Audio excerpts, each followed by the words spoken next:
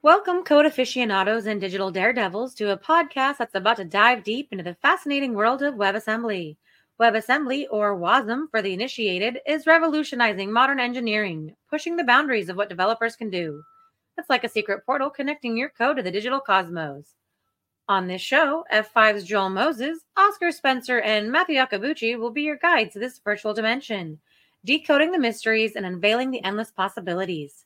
So strap in for a bite-sized adventure as we take off with WebAssembly Unleashed. All right. Thank you, Tabitha. And hello, everybody. Welcome to WebAssembly Unleashed, your source for news and views about the world of WebAssembly. I'm your host, Joel Moses, and alongside me, my fellow WebAssembly adventurers, Matt Yakabuchi and Oscar Spencer. Now, we all work for F5 and NGINX, but we came upon this technology not really in a commercial sense, but as hobbyists, academics in the case of Oscar, community members, and massive fans. And because of that, we're only too happy to talk about it to anybody. My own experience with WebAssembly was seeing just what insane stuff could run safely inside of a browser-based environment. And from that, the insanity just sort of took hold. Again, here on WebAssembly Unleashed, we'll always talk about what's happening in the community that's notable or particularly exciting, and we'll provide some perspective on what proposals, changes, or updates mean to the WASM standard. And by perspective, I mean unvarnished and possibly unwanted opinions. And like I said in our first episode, along the way, we plan to invite some special guests who are doing noteworthy things within the community. And today, I'm happy to say, is one of those days. We'll introduce our special guest in a moment. But first, a little time with Matt and Oscar. Oscar, I was personally excited to see some important WASI Preview 2 features hit Phase 3 status. How do you think it's going in the community these days? Oh, it's going very, very, very well, Joel. I'm incredibly excited. For those of you who don't know, just recently there was a vote to advance a number of proposals for WASI Preview 2 to Phase 3. And so, reminder for those who aren't super familiar with all the phases, Phase 3 is implementation phase. So that's where runtimes now can say, hey, we actually need to go implement this stuff because people want to use it. It's time for language tool chains to start thinking about supporting it. And so it means we're well on our way to the component model happening. So the proposals that advanced, and I'm totally going to miss one here, but it was IO, random, clocks, HTTP, CLI. I feel like there was another one too. File system. File system. Yep. I was there like, there are 6. And those are the 6. So incredibly exciting. Hats off to all the folks doing all the amazing work across the community to, get it to where it is today. We're all super duper excited. Some folks, and you'll hear very soon, are definitely already using all this stuff and making good use of it. So super duper exciting. Things are happening. Component model dream is alive and well. That's great to hear. Matt, what's drawn your interest recently in the community? Well, recently in the community group meeting, Thomas Lively discussed some of the challenges and some of the progress that's being made with the thread proposal. It's an incredible presentation, very interesting topic, and congratulations to Thomas because he has been, along with Conrad Watt, voted as a co-chair of the thread proposal. So we have someone else to go to for insight and knowledge of the proposal and the work going on there. That's fantastic. It sounds like everything is moving forward a lot faster these days. Thanks, guys. And now it's time to introduce our special guest. We want to reserve as much time as possible. Now, as WebAssembly matures, one of the things that it has to tackle is the challenge of managing and distributing WASM components at scale. Think about the impact registries have had on things like language and runtime ecosystems, how NPM and OCI have influenced JavaScript and containers. And it's really easy to recognize that distribution and how distribution is organized can sometimes be as important to the success of as the quality of the environment itself. And because of that, our special guest today is Danny McAvey with JAF Labs, who's here to talk to us today about the Warg project, a registry with kind of a WebAssembly flair that seeks to master package distribution in both a federated way and a non-opinionated way, and do it all while ensuring safety and security. That sounds like a small thing to do. Danny, welcome. Thanks for having me. I'm excited to be here. Great. For those that don't know, what does JAF Labs stand for? JAF Labs is just another framework, and Just another framework. Yep. So I'm a co-founder. That's great. That's a good name.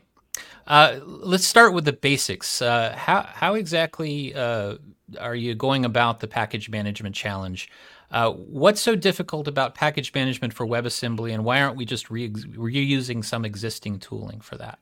Certainly, yeah. So there's a lot there. I guess let's just start with talking about Warg. So Warg was a bytecode alliance project before JAF Labs got involved in it, and they were and still are concerning themselves with package management for the WebAssembly ecosystem. Some of the things that were decided upon early on were that priorities were going to be cryptographic verifiability and then also federation. There had already been quite a bit of work done with regard to the cryptographic verifiability before JAF Labs got there. We did also help out some with implementing that work. And then federation has really started to be something that we've focused on more in recent time. But regarding what's unique about WebAssembly, there are several things that are unique about WebAssembly, but the one that's probably most relevant when it comes to package management and distribution is that there is this kind of cross-language interop. When I spoke about Warg at WasmCon, quite a bit of what I was showcasing was, what I specifically have been thinking about a decent amount recently, which is kind of like the depth solve aspects of these things. And doing that in a way where you're able to actually use multiple libraries from distinct languages within one project and have something similar to like a node modules that is able to compose the functionality that is exposed from each of them, even though they were like implemented in other languages. So yeah. So when we start talking about, oh, sorry, Oscar. Sure. I feel like we're about to ask the exact same question.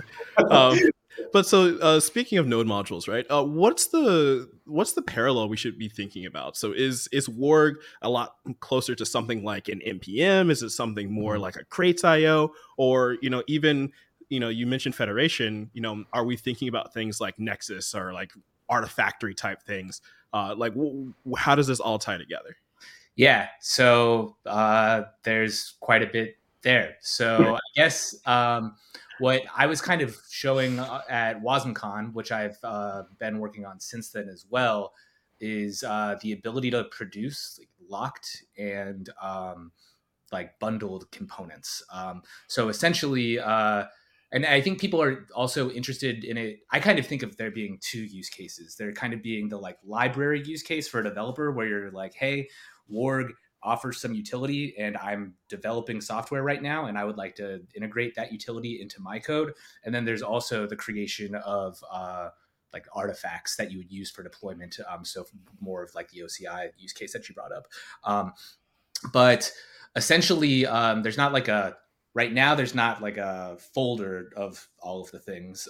There is essentially what we're doing is in like the prototypical depth solve stuff that exists right now is parsing binaries, noting when it references a package that exists inside of Warg, and then fetching that, and then kind of creating a large locked component that references all of those things. So when you say locked, is that like pinning versions, or is that like creating a bundle? Is that creating a like an aggregate of things? Yeah, locked is pinning Semver versions specifically, and there is actually so really the difference between locked and bundled right now, there is not a runtime that exists that is registry aware. There are thoughts that potentially these locked components could end up being executed by something that is registry aware, in which case you may not even have like all of the definitions of all the binaries in the WASM in your actual executable, and they're like getting fetched as needed. But so bundling is essentially what would happen to what a locked component would undergo in order to then, anytime that there is an import of a pinned version, to actually run WASM Compose right now underneath the hood in order to generate a larger binary that actually has all of the component definitions that are being referenced in the WASM component. Now, so when you say that you're calling, go ahead. Yeah, we'd be remiss, though. I want to kind of get in on that. We'd be remiss to say that there haven't been approaches to package management already in the WebAssembly community. Things like WAPM, things that are, I guess, compositors from a central resource. Can you kind of describe the difference in your approach? Yeah, there's a few things. I think that as far as I know, WAPM is not utilizing the component model. And what we've been doing is regarding the like prototypical depth solve stuff that exists right now, is largely dependent on the component model being what is used in the binaries. It'll also interact with the core WASMs. But actually, this was a big part of the talk, which I think may not be a concept that a lot of people realize, that is probably good to clarify, just about like what the component model offers and why it's relevant in depth solving. So I think that a lot of people are aware that WASM enables you to kind of pass language boundaries or cross the WASM boundary. So the words that they use is that there's code that you write in one language that gets compiled to WebAssembly. And we'll talk about core WASM rather than the component model right here. So in that case, what is the language that is compiled to WebAssembly is called the guest language. And then you may be executing that in the context of another programming language. And so in that case, that would be the host language. And core WASM sets you up in a really nice way to have function calls that cross that guest host boundary. But let's say that you wrote some code in Rust, compiled it to WASM, and then also wrote some code in Golang and compiled that to WASM, and you wanted those to reference each other's imports and exports without relying on a host to like do the heavy lifting of working with different memory layouts in those two different guest languages. That's not possible using core WASM. So if you think about, like a node module situation where you have, this utility depending on these 5 other dependencies, which depend on like these 5 other dependencies, and they might be sharing dependencies across each other, core WASM is not really like in a place where it's setting you up to do that. So now with component model, this is where we start to be able to cross those boundaries between modules. Between components. And I essentially think of the component model as kind of like wrapping core WASMs using the canonical ABI so that you have, and essentially there are these operations that exist there. This is a little bit in the weeds, but that enable you to lift and lower, where you're going from that guest language's representation of your data structures in memory up to the canonical ABI's representation of them. And that's what enables you to go across arbitrary guest languages. Arbitrary might be a strong word right now, but for languages that support the component model, which there should not be a limit to what could support the component model. Right. And, even if language toolchains aren't necessarily, mature enough to support the component model, there's a ton of tooling that exists to take core WASMs and turn them into components, right? But I have a question for you. I'm curious, what is the full vision for the way people will compose components? Because there seems like there's so much Warg tooling that exists to compose components, but should we expect that's how we should be thinking about it for the future? Or should it be more, this is going to be integrated into my language toolchain, and I can just sort of expect my toolchain to, also talk to the registry, right? So what are you thinking there? Yeah, I think at this point we want things to be like fully fleshed before we're approaching languages about integration with their tool chains. For us, I do think WAPM, that is actually like one thing that they've like focused on that like we have not. I believe that like when you publish something to WAPM, it's automatically like interacting with various languages already existing package management solutions. But yeah, I guess I'm not really thinking of the stuff that we've been doing for depth solving stuff right now is not really, it's utilizing existing tools that exist for composition. And so I think there's a crate in WASM tools called WASM Compose, which you can use. And I think primarily prior to a UI tool that I'll get into called Wasm Builder. That was generally used with like a YAML file. And, I think that like since that there was that first iteration using a YAML file and people were like, oh, using a YAML file is like not always ideal. Then there was, it became quite a bit easier using a Wasm Builder. And Peter Hune, I think, is largely, if not solely, responsible for almost all of the composition tooling that exists. So he definitely made, like, the primary author of the Wasm Compose created the Wasm Builder UI. And I do think that he's working on some other stuff that he's probably not. It's not quite to the point where he's like trying to tell everybody about it, but I think that would be like another iteration where you have something that is simpler than using like a UI, because generally you don't, when you decide to like import something in other languages, you don't need to use a UI in order to to do that. Right. So I do think that we're going to see probably another iteration on that. And I think that's like when people are doing composition, that's probably the way that we do it.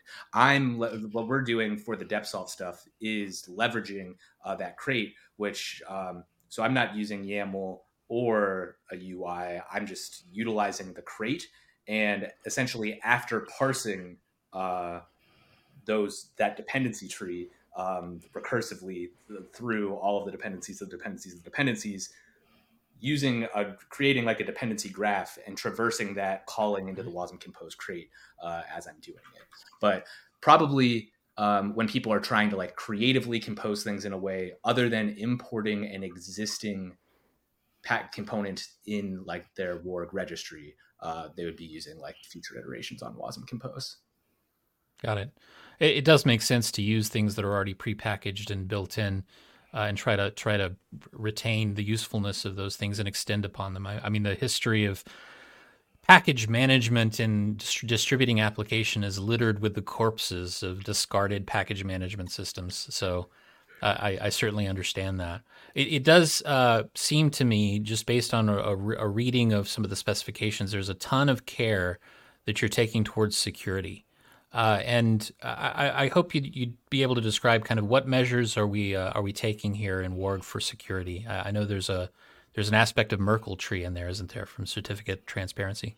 There most certainly is, and so that a lot of that stuff is the stuff that happened before Jaff Labs came. Although, again, I did like personally work a bit on like an optimization for the Merkle tree stuff, but.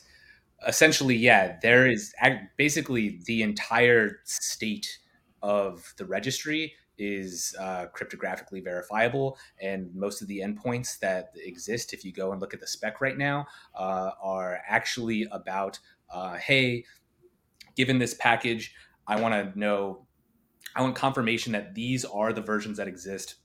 Nothing has changed about any of the versions that have ever exist, and I'm going to compare that against. Essentially, there's a checkpoint that you're able to use to compare these things against for every action that is ever taken against the registry. So that would include both publishing and ganking, and there's even a small amount of stuff there for like granting and revoking permissions on packages. Each of those things would result in a new checkpoint existing that you can then verify things against. So I think that's the primary thing that is being done. I mean, also WebAssembly just kind of is inherently a little bit more secure than things. And I think that was kind of, what a lot of the ethos was before we got there, was viewing, security in an ecosystem as only being as strong as its weakest link. And given that we've have seen things happen in various package management ecosystems, we need to know that the things that we're installing are actually the things that we intend to install, and that the authors authored. So. And just hopping right on that. So I have one side question and sort of coming right back in. So are you going more the npm route or the Bower route, if anyone remembers that package manager? Of like, am I allowed to have multiple dependencies, like the same dependency at different versions? Is that something that's supported right now? Here comes the religious discussion. Yes. So regarding any dependencies specifying things, none of that has been merged into main yet. So this locking and bundling is all stuff that exists on the side. And like, as of right now, this prototype of depth solving essentially the dependencies specify a semver range, and deduping will occur if package A and package B both depend on package C. If their semver resolution, has a common latest version that satisfies both, then that's what it will use. And if those semver ranges do not overlap, then you will get two different versions. And so and to get a little bit into the weeds on that. So I know that there can be multiple instances of a particular dependency within your fully built component. So how does that come into play there? Where if I have three dependencies that say, oh, we all want to depend on, I don't know, Oscar Framework version 7. Is that guaranteed that they're going to get the same instance versus the one that wants version 8 gets its own instance, or how does that all work? So again, I really want to keep emphasizing the word prototype here. Sure. What it's doing right now is if A and B depend on C in such a way that they will use the same version of C, there will be one instance of that component. So Gotcha. Components are able to be instantiated, and you could take one component and instantiate it twice, in which case they would have distinct memories. And so that is not happening now, but that is there's not a plan for that to be configurable immediately, but that the component model is already set up to make it so that you would be able to have multiple instances of the same version of the same component if that was so desired. So I think we just first thing is MVP. Gotcha. Yeah. And so to reel that all the way back in. There we go. So in terms of, one of the things people think of all the time with package management, especially these days, is an SBOM, being able to generate a software bill of materials. So is that something that you guys are thinking of right now? Are you thinking of that in terms of licensing as well? And licensing as it pertains to different versions, as we have seen many projects change license from version to version. Is this something that's being thought of, or what's going on there? Yeah, so right now, licensing can be included as metadata in the WASM component. So, and that could totally change from version to version. So, once there's a UI for this stuff, you should be able to easily have that stuff rendered in the web as you're browsing the catalog of packages that exist. I know regarding SBOMs and stuff, I think that a lot of people who know about Warg and are excited about Warg and want to use Warg are more concerned about it. A lot of them are doing serverless cloud kinds of things, right? Which is kind of a different use case than the library thing, and a different use case from the whole depth solve node modules kind of thing, and more like the way that people talk about WebAssembly as an iteration on Docker containers, right? So we have been thinking about everything in such a way that we will have OCI support, at which point we will probably be thinking about SBOMs quite a bit. And I know that there's a CNCF working group that's called Run WASI, and that this is stuff that they very much care about, and we have spoken with them over the months, and I think that we will probably end up at a point fairly soon where this kind of artifact deployment use case of a registry is, much more at the forefront of what we're thinking about. Got it. That kind of begs the question, trying to go for something that is both federated and non-opinionated makes me think, will this be primarily like a SaaS-style publicly run repository, or are you thinking it will primarily be independently hosted repositories referred to by Federation? Yeah, so anybody will be able to implement Warg. And what the Warg APIs are really about is, hey, if you have your content storage, which could be whatever your content storage is, what users need to be able to do is cryptographically verify the entire state of the registry after anything has ever been done to it. And then also interact with other registries, and that's more of a, you don't necessarily need to be able to reference packages in other registries, but you're probably going to want to be able to. And so a lot of that stuff is stuff that has really been worked on pretty recently. So the way that we've kind of seen it is so the only implementations that exist right now is the reference implementation that is actually like in the Warg registry under the or in the Warg repo under the Bytecode Alliance, and that's using Postgres. And the way that we see it is, it's fairly likely that like WA or that like WASI and or like BA as orgs may have registries there that have like your common WASI interfaces or like common BA Bytecode Alliance like utilities and stuff like that. But one interesting characteristic of the Federation that we've talked about quite a bit is like mirroring. So you might have registries that are actually just the ability to kind of proxy like another registry. And so something that people have like actually talked about quite a bit has been like, oh, what if there are kind of these like common good registries that are like, like run by like a nonprofit, and then you could have like other organizations that like provide mirrors, and so like they'll actually handle like basically the only one their mirror would kind of be the only thing that ever actually hits the like source of truth registry ever, and so they're like taking on the brunt of the traffic for like everybody who wants to use those things. And casting forward to enterprise use cases, it would be like a place to have a right like a private repo replicating something from public.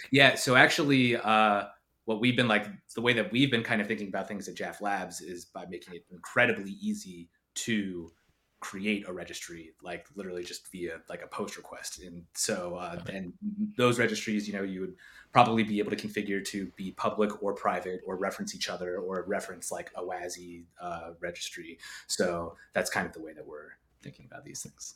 Got it. Well, this is your passion and knowledge is indisputable on this subject, Danny. Like, where did you get started with this, and then like how does someone else get started? Like, where are you doing the work? How can they get involved? And like where do they see you on the internet? Well, thank you. So I guess Calvin and I kind of spent like a year looking at the WebAssembly space together. Who's Calvin? Calvin's the co-founder at JAF Labs, and we're just like geeking out on WebAssembly, just the two of us for like a year, and then we're like, we should like try and figure out how to make something in this space. So for a couple months we were looking at doing things kind of similar to what a lot of other companies were doing in the space, like serverless kind of the deployment tools. And one of the things we were like, there was this kind of this like big like, is there going to be a registry? I kind of think of a registry as like a fairly substantial moment for a technology community. Oh, yeah. Right? It's like suddenly, I don't need to author everything myself anymore. There's a way to go get the de facto way of doing regex or like the de facto way of interacting with SQL, right? So we were kind of like, where is this? And Warg was where people were thinking about it. But it was, like an open source BA, project, and nobody was like there were people who were regular contributors there, but nobody who was really like, I'm going to own this and like think about it like full time. And so we kind of saw it as like an opportunity to like just help fill a hole that needed filling. And I think just after attending those meetings for a while and realizing what the things that were needed to be worked on, it's a way that you can really learn a lot of like what's going on in the weeds. So regarding getting involved, during that year when we were like getting excited about things, that was like, when people were just starting to talk about the component model. So we were definitely looking at GitHub a lot. And that is kind of where, and that was before you even had like the recent component model book that like they were talking about at WasmCon and stuff. So that's also like a really great resource. But I'd really suggest to people that, try and like use the component model on your own. And then when you have questions, ping for help in the Bytecode Alliance Zulip. People are like very helpful and friendly there. And there's also, a lot of the topics kind of correspond to SIGs or special interest groups that are working on specific things. So they can point you in the direction of, if you wanted to get involved in threads, which you guys were talking about earlier. Sure. You could ask about how to get involved there. There's a Warg topic in Zulip. So if you wanted to get, help us out, you can ping us about it there. And there's like, very easy to get details about, the various meetings for the various things. But Yeah, absolutely. And I'm going to second all of that. Everyone should go get involved where they can. And on the open source question, the last question we have for you, Danny, is obviously, all of this work is happening in public. It's all open and on GitHub. Where does the company come into play? And what's the separation between the public stuff and what the company's doing?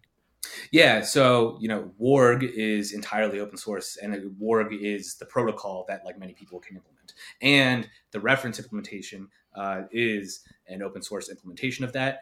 At this moment, Jaff Labs has their own implementation, and actually, our implementation makes it easy for anybody to make their own registry that interacts with our platform.